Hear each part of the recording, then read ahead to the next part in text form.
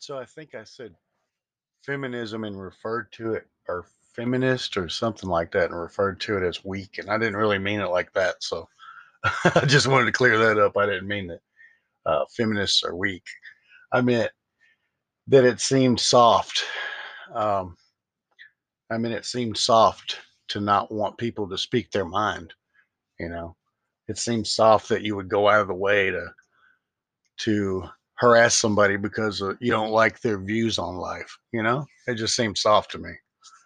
That's all. But anyway, I just wanted to clear that up. I think I used my words wrong there. I've only got a sixth grade education, believe it or not. Yep, sixth grade education. From that point on, it was whiskey and campfires. Yeah, crazy.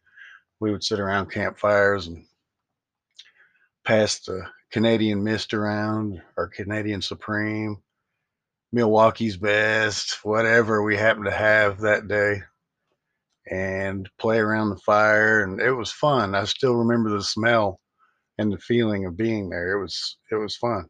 Me and my young day buddies that I hung out with. Yeah, those were crazy times. Crazy, crazy times. That was in the prime of my being a bad kid. I wish I'd have been a better kid. I wish I'd have gotten an education, and we all wish we've done something. I wish I'd have done this. I wish I'd have done that. But you know what? It is what it is, and I know some people don't like that saying. It is what it is, but it really is what it is. So, um, I can wish in one hand, and well, doesn't make any difference because today is a new day. It's almost like a new life because we woke up. We went to sleep for a while, and then we woke up. So it's like living a new life, starting all over again. Especially if you are a believer and you can turn over your trespasses to Jesus Christ, then it's awesome. It's a new day. You want to tell yourself because you got these demons or whatever whispering, no, you're not. You're a sinner. You're no good. He doesn't forgive you. But you know what? He does. He really does. Anyway, it's a beautiful day. It's windy out here, and birds are chirping, and squirrels are leaping, and it's crazy. Uh, Not much to do at this point. It's 3 o'clock in the afternoon. Probably going to sit down and see if I can find some news on, but I don't think so. Anyway, forget about all that. I'm just talking at this point. So I wanted to join the football team when I was in high school, but it was too expensive, and I was, part of a poor family uh, in poverty. Um, it was too expensive. It just really was, and there were no programs then. There was no internet, none of that kind of stuff. Um, So, well, I've already said that before. I'm starting to sound old. I don't feel that old. Sometimes I do now. Sometimes I do feel like a busted can of biscuits. You know the feeling. But sometimes I do, but pretty quickly I get over it. Um, let's see, what can I talk about?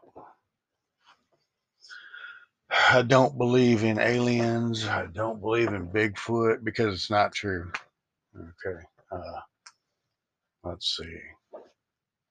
Yeah, I do believe in angels because there obviously are angels. Um, let's see. I believe in the Bible, and I don't believe that if you do things that the Bible says not to do, that you're just an evil person.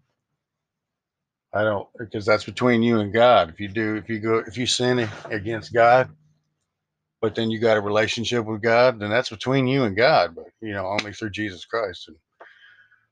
And in my world, I don't know about yours, but yeah. So got to turn that stuff over and let it go. So the banana, I finally got the banana all cleaned off my car. Um, Went out there with a 5-gallon bucket, poured some water on it, took a dish towel out there and wiped it off. I tried to kick a little bit of hot melted banana from next to my car, away from my car, but it kind of just smeared into the concrete because it was just hot and melted. I wonder what it would have done had I left it on my car and not noticed it. It was a whole lot. You couldn't help but notice it. Uh, but no big deal. See, it's just another time. That's the past. Even though it was earlier today, it's still the past. It is the past. So I looked up some more stuff on that gang stalking. It's getting kind of old, really. Um, and I got a lot of stories about it still yet, but it's all crammed in there. I was listening to this one guy named Chuck out of Vancouver, Washington, and he had a lot of things to say. Like I said in an earlier podcast, he had a lot of things to say that matched up with what I said. And then this other guy, where there's a video on it, you can see that too. This other guy pretty much matched up with everything I said. But you got these other people out here that are going to pretend to be gang stalked, and it's going to deter you from believing it. And you're going to think people are crazy, unless you already know, of course. But it's going to deter you. You're going to think they're people that say that they're being gang stalked. You're going to think they're crazy because you got these actual crazies who pretend to be gang stalked. They're pretending to be gang stalked, and that the government's using magnets and sonar weapons or some kind of weird brain stuff and all this weird stuff I read about. That's just little add-ons, tales. That's nothing, because none of that's true. None of that's true. Now, they did break into a radio frequency of mine on my telephone, on my cell phone, but my grandfather actually invented the computerized telephone. His name was Jesse Lathrop. Yep. He invented the computerized telephone, and I don't think he got much credit for it because the company got all the credit. Uh, yeah. So he worked for the NSA. He um, I think he subcontracted. I'm not quite sure, but anyway, I never did. So, but yeah, I just don't believe all that. But I do know what's true, and what's true is they pay people to go out and play games with you. First, if they don't like you for some reason, they do that.